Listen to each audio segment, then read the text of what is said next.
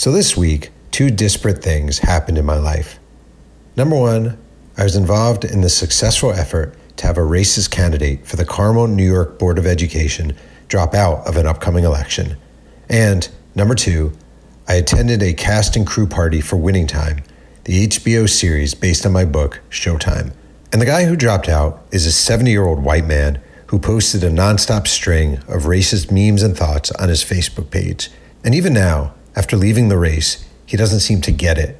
He's complaining about the decline of free speech, the lack of people to laugh at comparisons between African Americans and monkeys. Where, he wants to know, is the America he once loved. And I thought a lot about that at the Winning Time party. It was a beautifully diverse affair in every way. Americans and folks from all around the globe, black, yellow, white, all together in one room, celebrating an achievement we all felt great about. It was beautiful and gratifying, and yet another reminder that the world is a far better place when you don't hide and limit yourself to the comfort of your own little shell.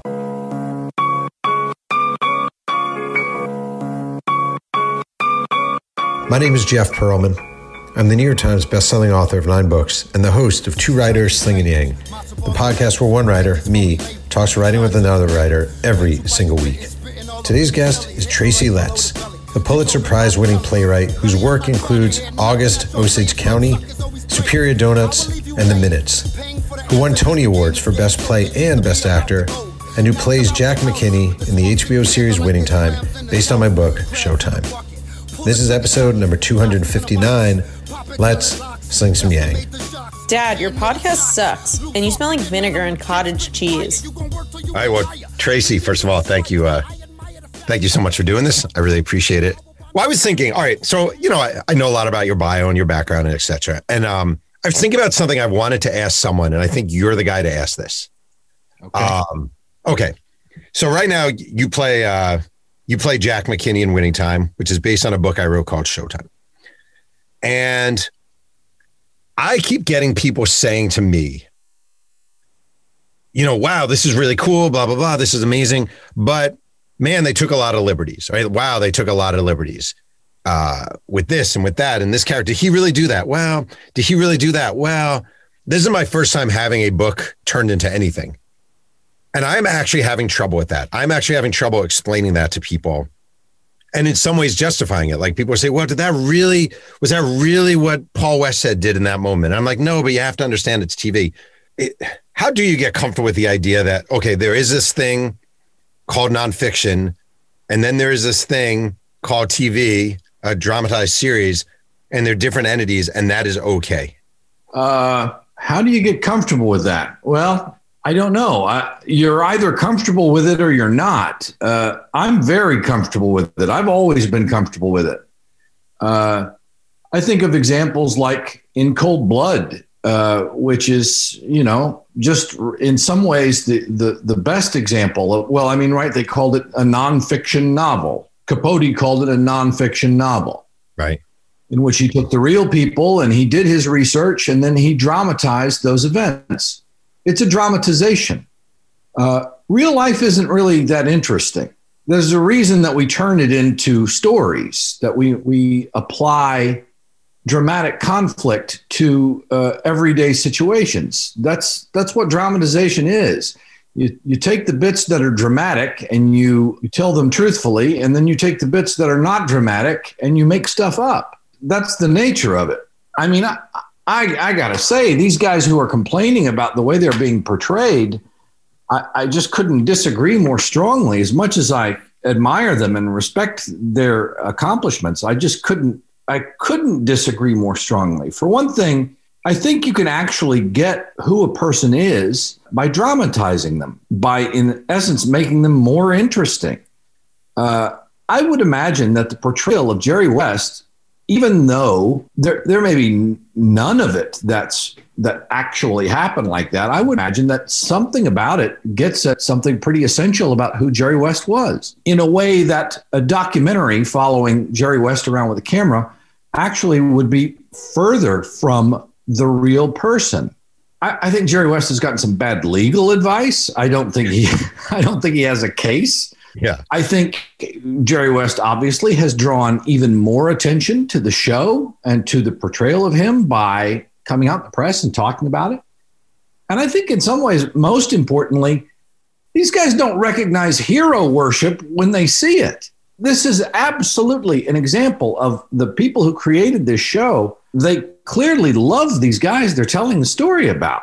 If they didn't love Jerry West, believe me, it would look a lot different than the way it looks. If you tell the story of The Right Stuff, which I think is another kind of example of, I mean, it's a kind of journalism, but it's also a dramatization. If you tell the story of The Right Stuff and you just leech all of the personality out of those astronauts and you just turn them into kind of rock-ribbed, conservative, science first, probably boring people, it's just going to look like a Soviet propaganda film. It's not going to be interesting to anybody at all. The way you lure actors like Ed Harris and Scott Glenn and Fred Ward and Dennis Quaid to play those characters is by putting something on the page, first of all, that's going to be interesting and charismatic, something you want to watch. But you also have to give them dramatic stakes. You have to give them obstacles. You have to give them flaws. You have to make them fully realized people. So I don't know. I think people ought to just get over it. And Kareem, my God, I absolutely love and respect Kareem Abdul-Jabbar. And I so admire his intellect. But when he says this story is best left to the people who lived it, that's just flat fucking wrong. That's just wrong. The story should never be left to the person who lived it. The story absolutely has to be told from a third party, because the first person account is always going to involve self-interest. Always. Yeah. You know what's funny? You just said something that hits me 1,000 times over. My mom recently, we had this conversation and she said to me, "Your life is so exciting. Your life is so exciting." And I'm like, if you came to my house and saw me sitting in front of a laptop for 7 hours a day, trying to pound out, it's not even remotely exciting. But if you add music and you get some actor who's really good looking to play me, and you have inspirational thoughts maybe circulating through my head with some graphic, it seems really exciting. Maybe life is just really boring. Is that actually true to you? Are you like exaggerating when you say that? Or do you actually feel like life is a fairly boring enterprise? Look, I think you going and getting in your closet, there's nothing inherently interesting about you going and getting in your closet to do a podcast. Right. But if we give you the character of a wife who says, "I've got to get into that closet," and you say, "Look, I'm not letting you get in the closet. I've got to do my pot." We give you guys a fight about using of the closet. We can turn that into a dramatic situation. But no, most of life is pretty banal. Most of life is just about like walking in and out of buildings and sitting in chairs. It's pretty dull. That's so funny. It really is true. Wait, so you have a play out now that's obviously doing very well, and it's kind of, I don't even know what the terminology is for soaring up the charts, or but the minutes, and it is literally based on what sounds like the most boring thing ever, which is a city council meeting. How does your head work, or how does it work where you take an idea that on the surface, if you said to my mom right now, "Oh yeah, I'm thinking of doing a play, it's going to be about a city council meeting," wouldn't sound interesting at all. How does an idea start in your head and you think, no, that really can be an interesting thing? There's something there. I don't know. I will tell you that the initial impulse for the minutes was I was watching one of those Universal horror movies from the 30s and 40s, a Frankenstein movie, early Frankenstein movie. And I was really struck by the character of the villagers. We always see the villagers in these movies. They carry their torches and they're going out to kill the monster. And I thought, we never really see the moment where they come together as a village and have the debate about whether or not they should go out and kill the monster. Surely somebody is in that meeting going, "Wait a minute, I don't think we should go kill the monster. I think this is a bad idea." We never see that. We always see them kind of as a unit accomplishing their task. So my original idea was to show the meeting of the villagers deciding to kill the monster. Well, very quickly that turned into a better idea, which was a way to look at our national politics and our political system through the lens of a city council, a small town city council meeting. That allowed me to scale it down and hopefully find the universal in the specific of this meeting. And of course, what I wanted to look at primarily was, the encroaching fascism we're dealing with in this country, and the tipping point, the moment where a community goes from where you go to bed at night in a democracy and you wake up one morning and you're under authoritarian rule. Because there is a tipping point. There does come a moment where it happens.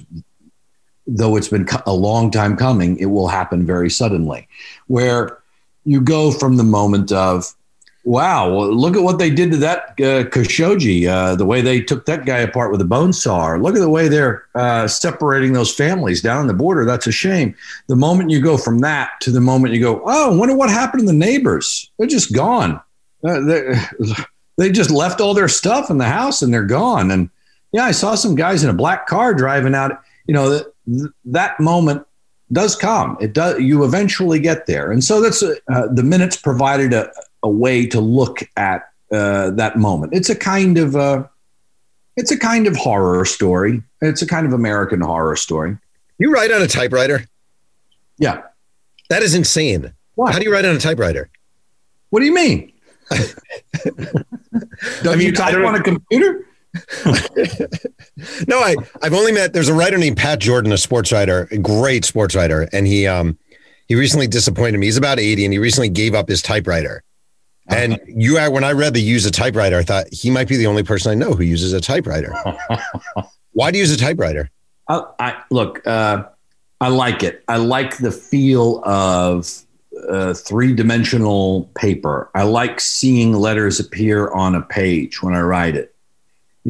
Playwright is spelled W-R-I-G-H-T, right? Like wheelwright. I like the feeling of making something. And when I see pages coming out of a typewriter and the stack of pages slowly gets a little deeper, a little thicker, I feel like I'm making something. I'm making something where nothing existed before. Computer doesn't feel like that to me. Computer feels not real, right? It's quote unquote virtual. It doesn't feel like real work. There's one other thing too, which is that the actual act of fingers moving across a typewriter's keys, if I rewrite from typewritten pages, then I will have to rewrite stuff I had no plans of rewriting. Whereas on a computer, you go, oh, I just need to, this page is fine. I'll just move on to the page that's trouble. Well, the page that's fine actually needs rewriting too. All of the pages need rewriting. The computer makes it too easy to cut corners. Man, I know it's a long time ago. When you did do this list where you talk to people about sort of the creative process. Yeah. And some of it, I was like, holy shit, that's number one. So lately I've been walking without music, without a podcast, without anything, because I just think sometimes it's important to think. And your actual first thing on your list was don't do anything. And you went into this monologue about sit on the couch, don't look out a window, don't suppress your thoughts, don't turn on the TV when you're bored, don't check your phone, just don't do anything. Is that actually a part of your sort of writing experience? Yeah. I have to have time without stimulus. I have to have time where the only stimulus is my own brain, my own thoughts. I mean, it's pretty easy in the modern age to just completely occupy your brain with stimulus from the moment you get up until the moment you go to sleep through all the media we have access to, through all of the things we're engaged in, our work, our families, etc. And then finally, these phones have now filled in all the blanks, right? All the blank time you used to have is now filled in by the time you look at your phone. So you're in constant stimulus. And I think it's important for a writer, especially, to spend time with their thoughts and and daydreaming. I think daydreaming I think we're in danger of losing daydreaming. And I think it's bad for all of us, but it's certainly bad for writers. Well, have you found that your writing, is it all impacted by modern technology and lack of attention span we're giving ourselves? Is that something you personally have had to fight against? Yeah. I don't know I don't know how anybody isn't affected by it. You have to. I mean, I have a cell phone. I have a smartphone. I'm no different. I have TV. I have cable. I have movies. I've got all that stuff too. And so, yeah, to try to shut all that stuff down and try to reclaim your attention span, it takes an act of will to do that. It's challenging. I'm actually being serious when I ask this because I really struggle with this in a major way as far as I'm writing, but I'm just going to check blank real quick. I'm writing. I'm just going to, and all of a sudden this flow you used to have where you could sit in front of a laptop for 2 hours or a typewriter, 2 or 3 hours and just write without interruption. I feel like that has really changed for many people, myself included. There's another argument for the typewriter, isn't there? Right? You're not getting email over your typewriter. So it's nice to shut off the phone and close the computer and put it aside and get the typewriter out and just start rolling pages in. It's really just you and the page in front of you. Yeah. And yeah, I do absolutely take time to just sit and stare at a wall and think. I have to make that time for myself, but I do it. I have a story in front of me from the Chicago Tribune 2008, and it's actually a chart. Tracy Letts' path to Pulitzer Prize glory. Oh, Jesus. Yeah, and we're going to notes, but there's also one about your favorite donut stops. But fall 2003, Steppenwolf Ensemble member Tracy Letts talks with Steppenwolf artistic director Martha Levy and literary manager Ed Sobel about writing a large-scale drama set in Oklahoma and based in part on his own family history. October 2004, so a year later, Steppenwolf Theater issues a formal commission to Letts to write a play. It is to be called Autumn, Osage County. December 12, 2005, Sobel writes a check to Letts reflecting the delivery of the formal first draft of the play. Letts has changed the title to August, Osage County. February 2nd, 2006, Steppenwolf Theater announces as its new season, they'll include yet an unfinished play by Letts, Anna Shapiro slated to direct. 2007, you begin a run at Steppenwolf with the production of Betrayal, and it goes on and on and on and on. And eventually it happens. And eventually, obviously, you win a Pulitzer in 2008 for this. And so in 2003, it starts. In 2008, you win the Pulitzer for this thing. When you were going through this all and you're trying to put this thing you have, this idea in your head together, does it feel like an eternity or does it feel like it actually sort of rushes by and time is not a factor? No, it feels like an eternity. It feels like a long time, but I needed all that time. It's not as if I was ready to do more and being stopped. I knew it was a long process. I knew I was entering into a long process. By the way, process was actually longer than that, in that the events that inspired August Osage County were, they took place when I was 10 years old. So I had kind of turned this idea over in my head, for a very long time, for a lot of years. And, I think that as a writer, I tend to spend a lot of time thinking about the thing I'm going to write before I write it. The pre-writing process of imagining, thinking, dreaming up ideas, throwing out bad ideas, that process for me sometimes is a years-long process. Then the writing part of it happens pretty quick. I will actually write something pretty quickly. And then in the theater, we spend a long time in the post-writing process where we're having workshops, we're rehearsing the play, we're performing the play, performing it, making changes in previews, multiple productions of the play. So there's a long time before I write it. There's a kind of a quick writing process, and then there's a long editing process after I write it. So yeah, I knew it was a long period of time to work on August, but I knew it was a big piece, and I knew it was going to take that kind of time. When you write something and you hand it in, obviously we all like it as writers when people say, oh, this is great, this is perfect. Like, do you have an expectation that people are going to shit all over your first draft and tell you everything that's wrong with it? Or do you have an expectation that people are immediately going to like it?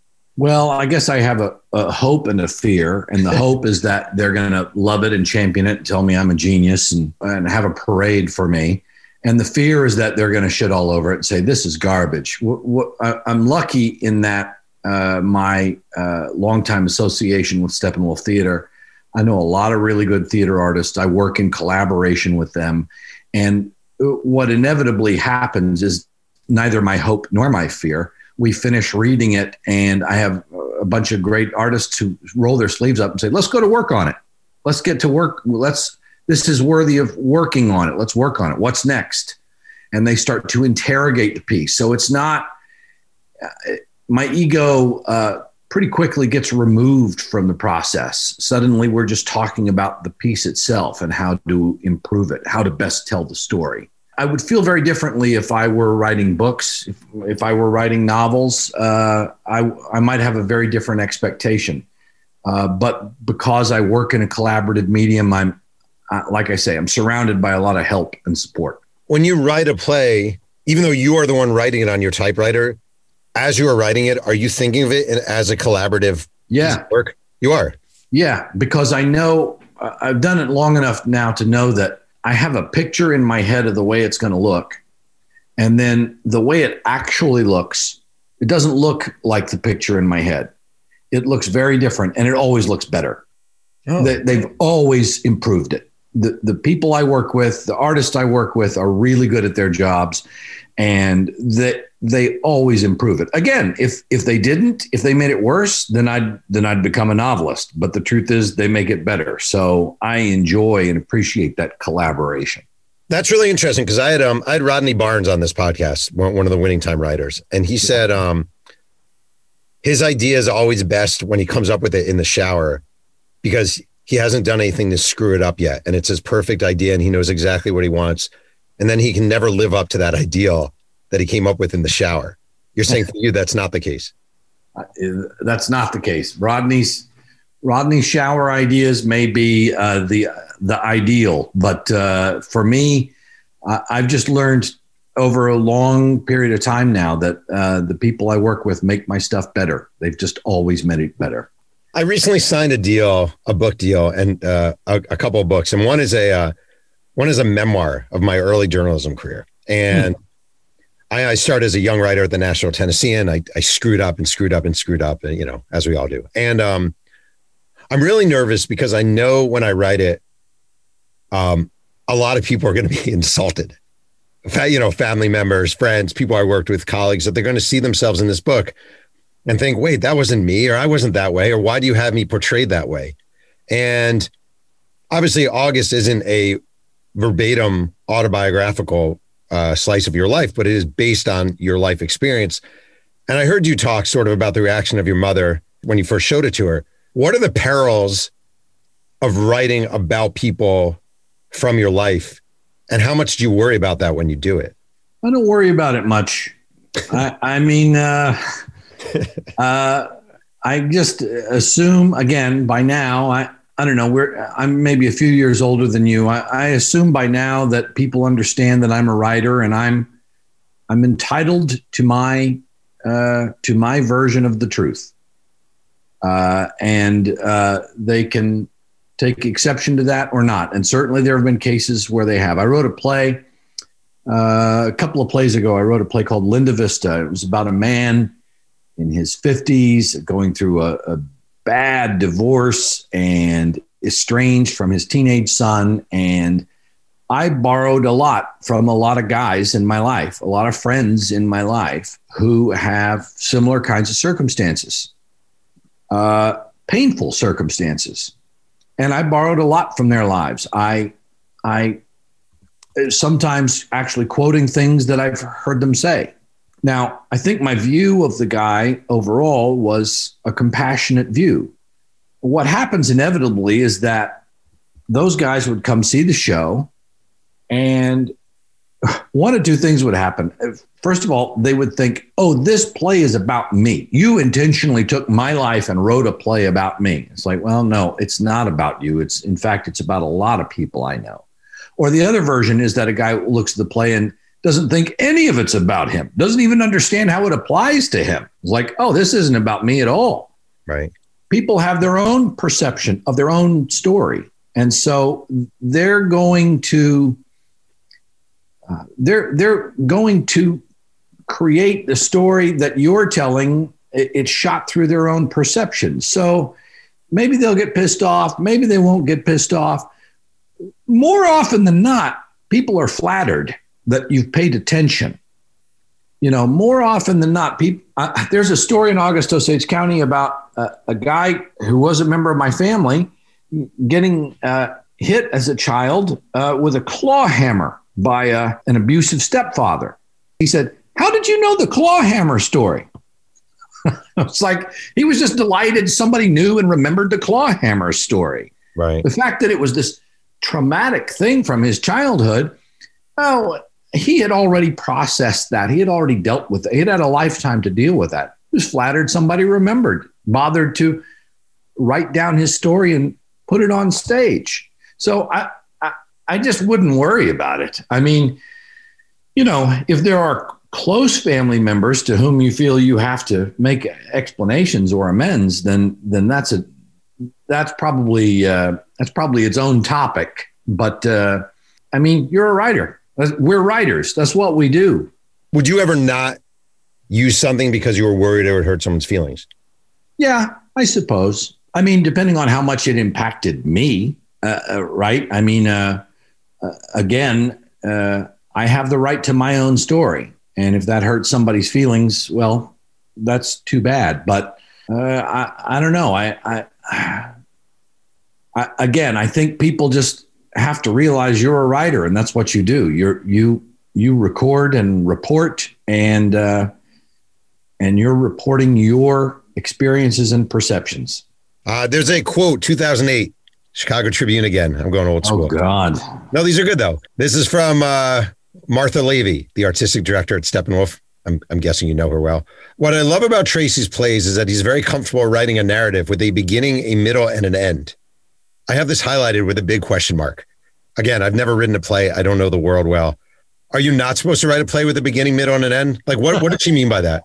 I don't know. It's kind of Damn it. a serious comment. And Martha's passed away, so I won't be able to ask her what she meant by that. But I guess what she means is that sometimes the fashion of the times can lead writers away from traditional narrative. But I mean, I think all good plays have beginnings and middles and ends. That they may go about them differently, but they all have beginnings, middles, and ends. I'm speaking from experience. I'm going to write my next book without a middle, just to see see if anyone notices. Obviously, your new play sort of delves into the world we live in now. And I feel like I spend and probably waste a lot of time very, very angry about Trump, about this government, about what's happening, about the zombie-like state a large percent of our population is in. And it definitely does not help my writing. It just makes me angry.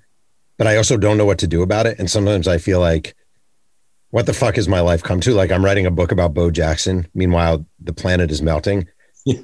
And these are things I really, truly, truly, truly, not exaggerating one iota, struggle with. Yeah. I do. And I'm like, what am I doing? Like, I'm writing a book about Bo Jackson. Seriously, this is my life calling. Do you battle with this at all? Do you have any solutions for this at all? Because I could sure use it. Yeah, I do battle with it. I mean, it's hard. The world is right now, seems like such a really dangerous time, not only in this country, but just on the planet. So many things that are going on. It just seems like a dangerous time. And it's easy to feel like what you do doesn't make any difference. And I don't know if you were writing a book about climate change, or you were writing a book about politics, or you were writing a book about God. I don't know that you'd be getting any. I don't know that you'd be any more or less helpful. I mean, I guess I think that we're all contributing in our own way. I think you contribute by making something, by making something positive. In other words, I think the world needs a book about Bo Jackson. I think Bo Jackson is actually. I think it's something we need. I think it's part of the fabric of our lives. It's one of the things that makes life worth living. Entertainments on stage, or sports events, or good music, or a book about Bo Jackson. I think you actually do more good by writing the things that you know and love, by doing the thing you're good at, than by trying to do something else that you may be not good at. I think you're probably more helpful than you know. Before we continue with Two Writers Slinging Yang, a quick word from our sponsor. Hey, this is Jeff Perlman. I'm here with my daughter Casey, who will be leaving for college next fall with dreams of becoming a high school history teacher. Fashion designer. I thought your dream was to educate. It is, but ever since you introduced me to 503 Sports, kings of the throwback sports merchandise, my eyes have been opened to the wonders of fashion. I don't get it. Dad, my new dream is to come up with all sorts of amazing designs for 503 Sports. So when the USFL games start up later this year, I'll have created all this merchandise for fans to wear to the stadiums of their favorite teams. Go Wranglers! Go Stars! Go Stallions! Casey, the USFL died more than 30 years ago. It's not a thing anymore. Well, that makes my future look pretty bleak, doesn't it? Do you ever have the moments where you're like frozen by the kind of fear of it all, or do you not get into that place? Yeah, I do. I don't know how you avoid it in this day and age. I don't know how you avoid it. It can feel like, well, it can feel like what you described. It can feel like, what the hell am I doing? What, with all the things that are going on in the world, why am I worried about this play on stage or this book? But again, I have to kind of remind myself, it's like, I just think you do more good in the world by doing the thing you're good at and doing it as well as you can do it. I mean, you're really good at it, right? I mean, there's a reason that this Lakers book has become this series, and I think it reaches a lot of people, and I think it inspires a lot of people. I really do. I mean, Jerry West, maybe not one of them, but it inspires a lot of people who watch it, and it's a great story about people coming together with a common goal. I think one of the great things that your book does, and one of the things the show's been very successful at, is showing these people from these very different sets of circumstances and a lot to overcome, having to overcome those things to reach a common goal, a very difficult goal. I was talking to a friend about the Jerry West thing, and he was sort of making the Jerry West's argument. He was playing devil's advocate and making Jerry West's argument. I was arguing with him, a good-natured argument. And I said, well, have you gotten as far in the series as watching Jerry West in his childhood? He said, oh, yeah. The alcoholic father. And so he goes outside and he shoots baskets. He said, who doesn't have that? Who doesn't have some version of that story?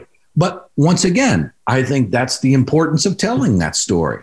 I think everybody does have a version of that story, the things they have to overcome to make something great. It's hard to make something great. It's really hard. And Jerry West did. And you do, and I do, or we try to make something great. It's hard to do. And I think more people need those stories. I think Bo Jackson, I can't wait to read your Bo Jackson book. I appreciate that. I really do. And I want to say something to you that I mean, and I wasn't even going to bring up here. My favorite part of that book, Showtime, was Jack McKinney by far. I went down to his house in Florida. He was really struggling with his memory. He was a delightful man. His family was awesome. His wife was fantastic. But nobody really knew that story. And seeing you play Jack McKinney, and even just seeing people on social media or people coming up to me and asking me about Jack McKinney because you are playing Jack McKinney because the show exists, warms my heart times 1,000. Like warms my heart times 1,000. It's my favorite part of the show and my favorite part of that book, that people actually know who Jack McKinney is. That means something to me. I really appreciate that, Jeff. It was a real gift that dropped into my lap. I'm old enough that I remember the Showtime Lakers. I was not a huge basketball fan. I didn't really become a big basketball fan until I moved to Chicago in my early 20s. And Jordan was drafted just a year or two after I got there. And so, I got to enjoy all those years, the Jordan years in Chicago. But I certainly followed basketball. I remember the finals with Magic and Bird.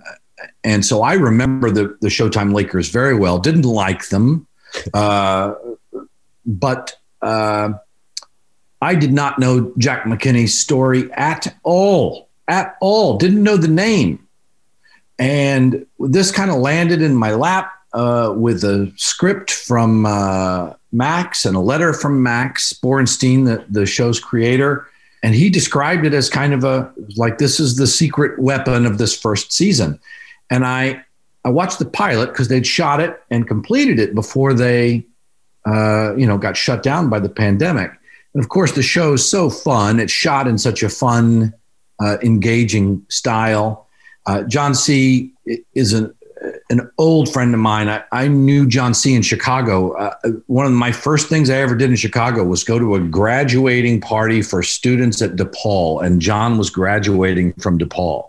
Wow. So I've known John for over 30 years. And, my wife and I, we've got 2 little kids. I'm an old dad. We've got 2 little kids. And so when it's become very easy to say no or yes to projects based on that. So when we watched the pilot and I read the script, I just turned to my wife and said, I got to do this, right? And she said, oh, yeah, we never have any kind of disagreement about that. We know when the thing is right. And getting to play that guy, getting to play Jack, learning about Jack, what a gift. It was a pure delight to play it. The whole thing was just a blessed experience. I haven't received a check from you at all. I'm just throwing it out there. Bouquet of flowers or anything. I mean, nothing. It's very, very insulting. I saw an interview you did when you were promoting a movie from a few years ago called Christine, which you were in. And you were talking about how it was a pretty low budget movie. And you were saying it in a positive way. You're saying how it was basically sandwich meat for lunch. And, it was very bare bones. And you were happy to do it. You enjoyed the experience. And you've been around now for a good amount of years, as have I. Do you still care at all, or maybe you never cared, about the perks of celebrity or the perks of fame or the perks of Hollywood being recognized or award shows or having really nice craft services? Like, does that stuff mean anything to you? No. No.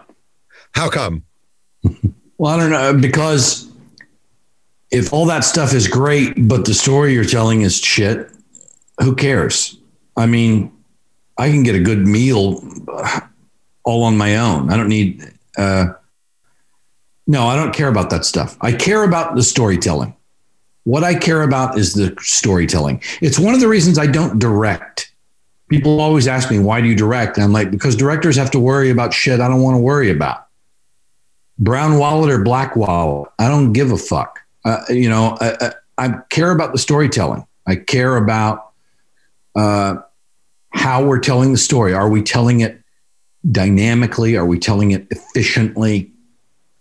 Are we telling it honestly, like a kind of a humanistic honesty?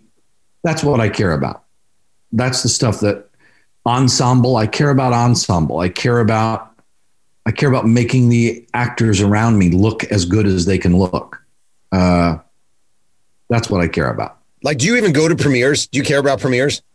I go if I'm in town. I don't care about them. Right. I mean, I'll do what I can to help publicize a thing because, we're always competing for audience and for, views or whatever. So if I can do something to help the producers of a thing that I believe in sell their show, I'll do that. Right. Sometimes I'll do uncomfortable things. I mean, I go on morning TV if they want me to go on morning TV to try to sell a show. I'm not comfortable on morning TV, but I'll do it to sell a show. So yeah, I'll go to a premiere, but I don't need to go to the premiere. Right.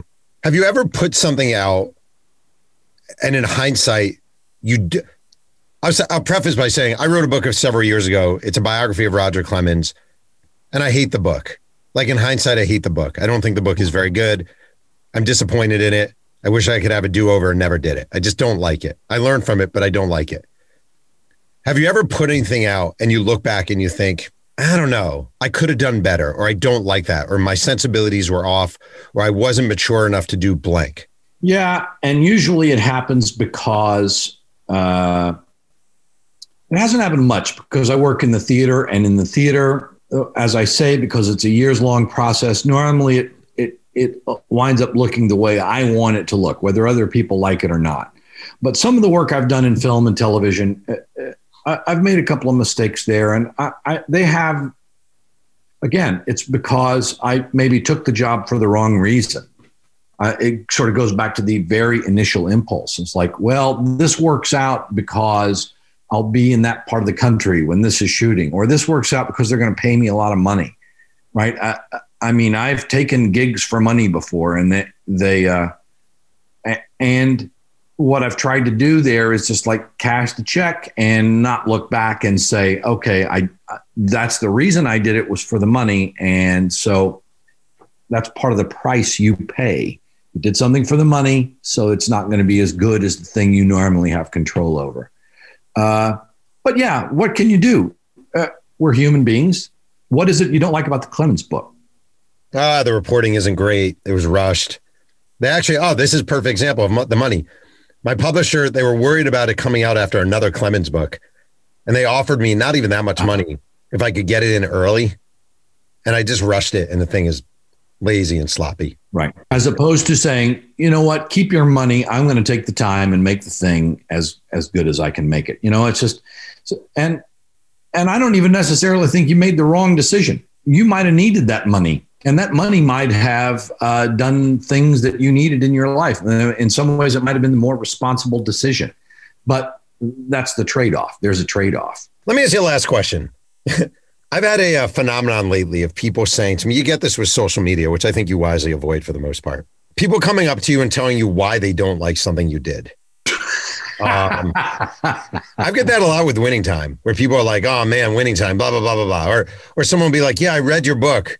I really like parts of it, but blank, blank, blank, blank, blank. I'm sure you get this because you work in a very public medium. Does it piss you off? Does it irk you? Do you ignore it? Do you say thanks and move on? How do you deal with that kind of freaking maddening shit? Yes, it pisses me off. Yes, I try to move on. But you know, they're just there are a lot of untalented scavengers out there. Just, you know, just like, where's your fucking book? Where you know, what have you done? Who made you an expert? They don't know. You realize that the people who come up and say this shit to you, they don't know what they're talking about. It's hurtful that they think they can say it. You want to reach everybody, but I'll tell you something else that I've come to really believe. If everybody likes the thing you did, then you probably didn't do a very good job. Because if everybody likes it, then your thing lacks a point of view. And good writing needs a point of view. And so not everybody's going to agree with your point of view. So, yeah, fuck them. I mean, I don't know what to say. Fuck them. My favorite line ever from any book I've written, I wrote a Brett Favre biography years ago, and he had a cameo in There's Something About Mary. And one of his teammates said, hey, Brett, you were a freaking piece of wood in There's Something About Mary. And Brett Favre's response was, how many movies have you sucked in?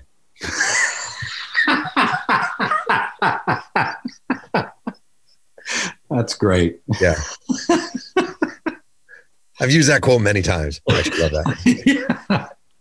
Yeah, that's great. Well, Tracy, listen, I appreciate you taking the time to do this. I really am very thankful that you are a part of Winning Time, a big part of Winning Time, and a very big admirer of your career and your writing. So thank you so much for doing this. Jeff, thanks a lot. I'm sure I'll see you down the line, and good luck with the Bo Jackson book. I can't wait to read it. Thank you. I want to thank today's guest, Tracy Letts, for joining me on Two Writers Sing and Yang. You can see Tracy's latest play, The Minutes, on Broadway at Studio 54, and catch him on HBO Max in Winning Time. If you have a chance and enjoy Two Writers Sing and Yang, please go to the vehicle of your choice and leave a nice review. I make no money doing this podcast, and I rely on word of mouth. Music is by the great MC White Owl. Thanks again for joining me, and remember, keep writing.